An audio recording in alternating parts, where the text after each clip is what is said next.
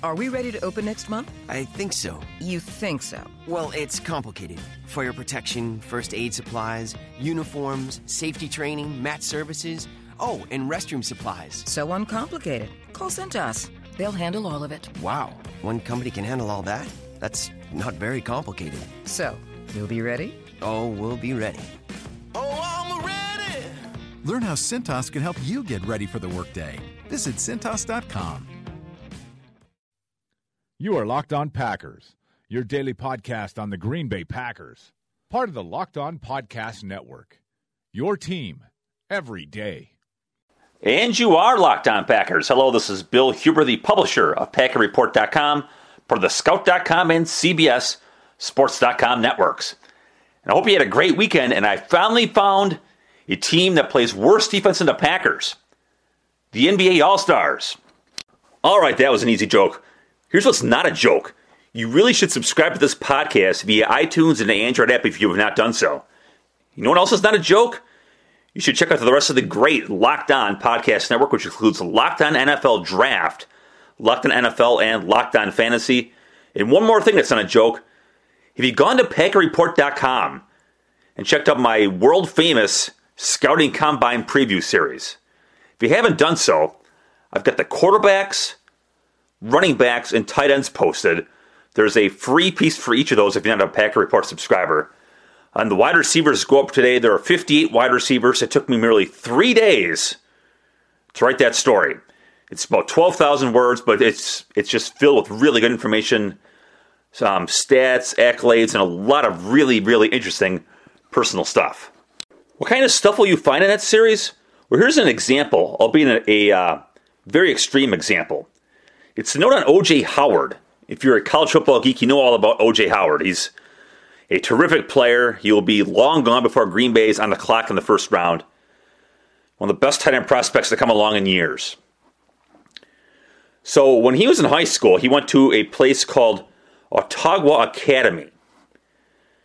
Now, this is not your stereotypical dumb jock kind of guy. He's a very well-respected kid at school. As a high school sophomore, he commits to playing for Nick Saban in Alabama. I mean, of course, Alabama is the most important sporting team in that state. So here's this very well-respected kid, the kind of guy you probably throw a parade for his football prowess. As a high school junior, he asks a white girl out to prom. The school says, "Yeah, I don't think so." I'm going to read from Joseph Goodman's story at AL.com. If you click on my story over at Packer Report, it is the part 1 of the Scouting Combine series of the tight ends, the free story. You can read the whole thing. It's a very, very, very, very long story, unbelievably written. Here's from his story. When Alabama was finally forced to integrate its schools, scores of segregation academies popped up almost overnight to prevent King's dream. Of course, it'd be Martin Luther King he's talking about there.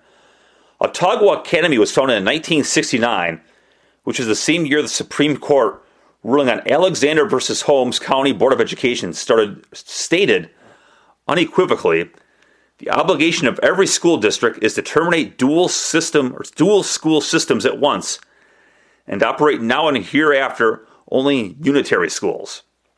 So Autauga Academy, a school that carried the weight of 42 years of segregationist history, made the decision to deny another dream in 2011 and, in doing so, caused a nightmare for O.J. Howard, his family, their friends, and an entire student body. It was a small group of people in positions of power who perpetuated the discrimination. In its aftermath, a community once divided for generations rallied around the Howards and defeated that racism. Long before he was MVP in the 2016 National Championship, O.J. was a hero back home. The National Championship made O.J. Howard a household name in Alabama and cemented his legacy in Crimson Tide lore. For Howard's family, it was so much else. It was validation. It was relief. It was the kind of peace of mind only parents who have doubted about their parenting can understand. Isn't that just amazing? I was blown away when I typed O.J. Howard into the old Googler.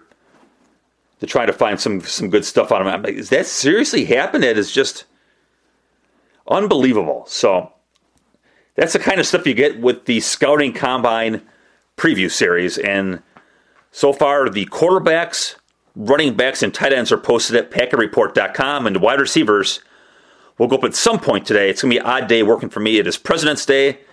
My kids are off school, so instead of being NFL draft writer, I will be Mr. Mom.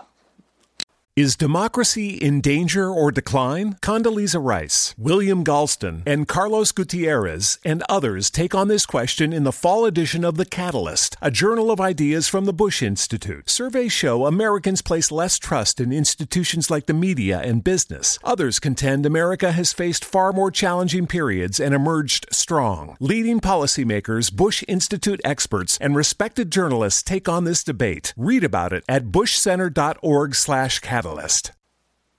If your business would like to speak directly to Packers fans, you should consider sponsoring this podcast. Locked On Packers has a growing listenership and great advertising rates, and as you know, Packers fans are the greatest fans on earth. For demographic information and more, send me an email at packwriter2002@yahoo.com. All right, on to the main part of the show. There's been a lot of talk out there. I don't think serious talk, but a lot of talk, at least among fans. Should the Packers cut Clay Matthews and Randall Cobb? So we're going to get into that today. I guess let's start with the 2017 cap, shall we? Where the Packers are, depending on the numbers you believe, they're either $40 million under the cap or $43 million under the cap.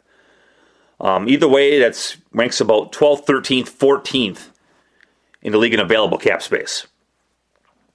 For 2017, Aaron Rodgers is the number one cap at $20.3 million. That is followed by Matthews at $15.1 and Cobb at $12.7. So those guys are two of the top three players on the roster in terms of salary cap for the 2017 season. And that's not going to change, I wouldn't think. I mean, even if Green Bay re-signs, Nick Perry or Jared Cook or TJ Lang, they're not going to approach those numbers. So those are two of your top three guys. Are they two of your top three players? Of course, the answer to that is no. At least they were not in 2016. Should the Packers should Ted Thompson restructure those contracts to make them a little bit more in line with their worth in the team? Well, in a vacuum, sure. But of course, we are not dealing in vacuums. We are talking about the NFL, and teams cannot just arbitrarily cut the pay of players. It takes two to agree with this. I think people sometimes forget that the team does not serve as dictator here. If Green Bay goes to Clay Matthews and says, hey, you know what? Your cap number is about $5 million too high. Here's a new contract for you. Clay can always say, yeah, screw you, buddy. So, nonetheless, so there's that factor, and Ted Thompson just has not done this. I mean, I've been thinking about this, and the only guy I can come up with who the Packers restructured their contract was Mason Crosby, coming off that 2012 season where he missed. It was just about the worst kicker in the league percentage-wise. Crosby agreed to restructure his contract. Why? Because the alternative was to get cut. So the Packers restructured his contract. And basically, Crosby, at the end of the day, made every single penny of his old deal. It was just put into incentives. Now, Green Bay, of course, can go to Cobb and Matthews and say either restructure or we're going to cut you. But in this climate where, you know what, every team is, like I said, with Green Bay being 40-ish million under the cap, and they are still, they're not even top 10 in cap space. It goes to show you just how much cap space is going to flow, or how much cap space there is entering free agency, how the money is going to flow this offseason. So if you're Clay Matthews and you're Randall Cobb, I'm not sure there's really any reason for you to say, yeah, I'll sign that new contract and take a pay cut. Thank you. I've been hoping you were going to say that to me, Ted. No, probably not. Because they get a lot of money, and would they average a $15.1 million per season contract, which is, of course, what Matthews' cap hit is this year? Maybe not, but those guys would also get a nice signing bonus. Now, it might not be, $30 or $40 million of signing bonus, but really any signing bonus is better than no signing bonus, right? So I don't know if they would agree to it. So therefore, that would mean if you want to rid yourself of those cap numbers, you'd have to cut them. Now, should the Packers do that? Well, again, we went through some of this stuff when we did our position reviews a while back. Clay Matthews was not even close to earning his salary last year. Based on the 2016 cap, his cap figure of $13.75 million was the most expensive among all 3-4 outside linebackers and 4-3 defensive ends. Obviously, his season could hardly have gone worse. There's the performance-enhancing drug allegations based on that undercover documentary by Al Jazeera America. The NFL, of course, cleared him of that, with all that dragged into training camp. He missed 5 games due to injuries. And then in the 11 games that he played, this is according to the coach's count here. In 11 games, he had 24 tackles and 5 sacks. His previous worst season, 50 tackles and 6 sacks. So his tackle count this year was half of his previous worst count. And let me back up for a minute. I misspoke there. He had 24 tackles and 5 sacks in 12 games this year. His previous worst season was the 50 tackles and 6 sacks in 11 games in 2013. So his tackle count was one half of his previous worst tackle count, even while playing one more game than that. Along with the sacks, Stats has that stat called Stuffs, which is a tackle at or behind the line of scrimmage versus the run. Matthews had 2.5 in 2016. He had 5.5 in each of the previous 2 years. And this year, Matthews had 14.5 hurries, according to Stats. Last year he had 20.5. So basically that just shows just how far his production dropped. So I could see Green Bay making a move here to Matthews' agents and asking to restructure. I can also see Matthews telling the Packers to take a leap. So if you're Green Bay, what do? Do you cut him and try to sign him back for fear of, obviously, you're in fear of losing him? Or do you just have to swallow it? And I'm thinking you might have to just swallow it if you're Green Bay, because who else do you have right now? Nick Perry's a free agent. Dayton Jones is a free agent. Julius Peppers is a free agent. So those 3 guys, along with Matthews, those are your 4 best at the position. Do you really want to go into 2017 trying to fix your god-awful defense and maybe not have any of those guys, or maybe just one of those guys if you sign Perry? So, my opinion here, and I would love to hear your opinion, what should the Packers do? I think the Packers have to suck it up and keep him and hope that 2016 was a case of Matthews just being hurt and not a sign of deteriorating play. Obviously, I know a lot of you think that Matthews is always hurt, but when he played mostly inside linebacker in 14 and 15, Matthews started every game and was among the team leaders in snaps played those seasons. So, I think if you're Green Bay, you just got to cross your fingers here that Matthews can put together a Matthews-like year. And what happened in 2016 really isn't what you're going to get again in 2017. All right, on to Cobb. Last year, his cap number of $9.15 million ranked 15th at the position. This year, Cobb's cap number swells to the aforementioned $12.7 million. See, Cobb didn't have a great year in 2016. 60 catches, 610 yards, a 10.2 yard average. Compare that to 2014. Of course, that was the year that Cobb earned his gigantic payday. That year, Cobb caught 91 passes, 1,287 yards, a 14.1 yard average, 12 touchdowns. So just off the top of my head, that's about 30 fewer catches. Cobb had twice as many yards. Holy man. 610 to 1287. That's twice as many. And 4 touchdowns compared to 12. Holy man. I knew the numbers are stark, but I guess I didn't realize it until I said it. Holy man. Wow. I got kind of have to regroup after that. I mean, so based on that, Cobb is not worth taking up that much of the salary cap. And, Green Bay's receiver core is the number hit based on 2017 cap dollars. Green Bay's receiver core is the most expensive in the league for 2017. Now, with Cobb's numbers stated a minute ago, he's still a pretty good year. Obviously a lot of times catches are opportunities. And, with Nelson, his big year, and Adams' breakout season, Jared Cook emerges down the stretch. Cobb just had few opportunities. Now, he took advantage of them when he got them. Cobb in 2016 caught 71.4% of targeted passes. That was better than a 61.2% from 2015.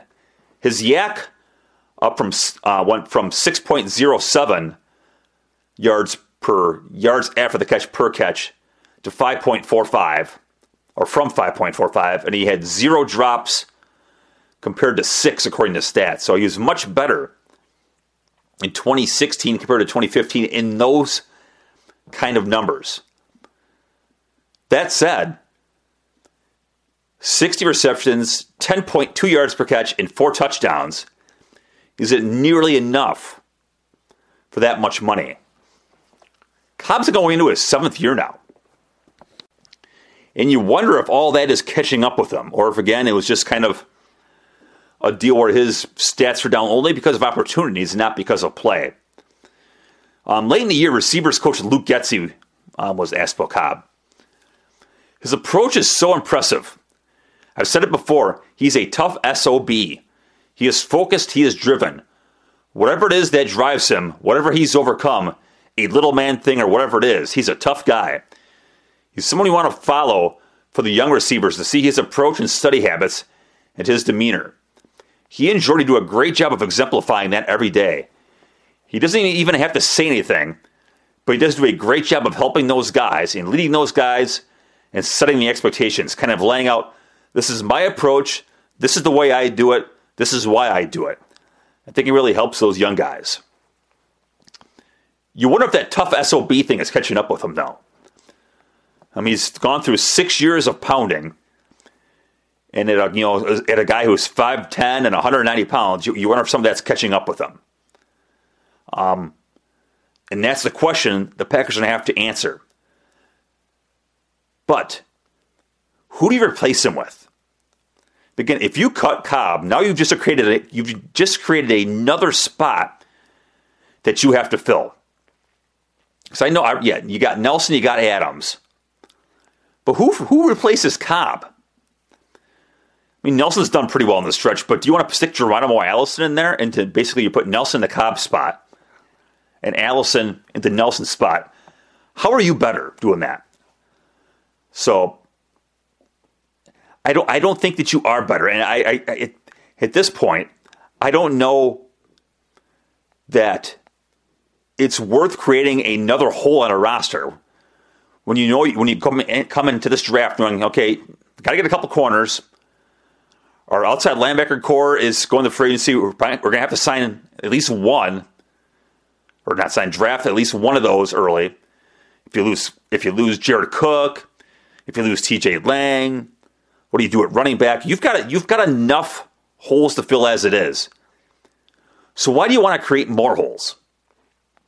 So I think that is what GM Ted Thompson and cap guy Russ Ball have to figure out this offseason is, okay, Cobb is too expensive. Is he open to restructuring that contract? Or we just have to suck it up and think to ourselves, okay, well, we're in pretty good shape cap-wise. We can deal with these numbers. And that will do it for today's episode of Locked On Packers. I truly thank you for listening. Have a great day, and I will talk to you tomorrow. Is democracy in danger or decline? Condoleezza Rice, William Galston, and Carlos Gutierrez and others take on this question in the fall edition of The Catalyst, a journal of ideas from the Bush Institute. Surveys show Americans place less trust in institutions like the media and business. Others contend America has faced far more challenging periods and emerged strong. Leading policymakers, Bush Institute experts, and respected journalists take on this debate. Read about it at bushcenter.org/catalyst.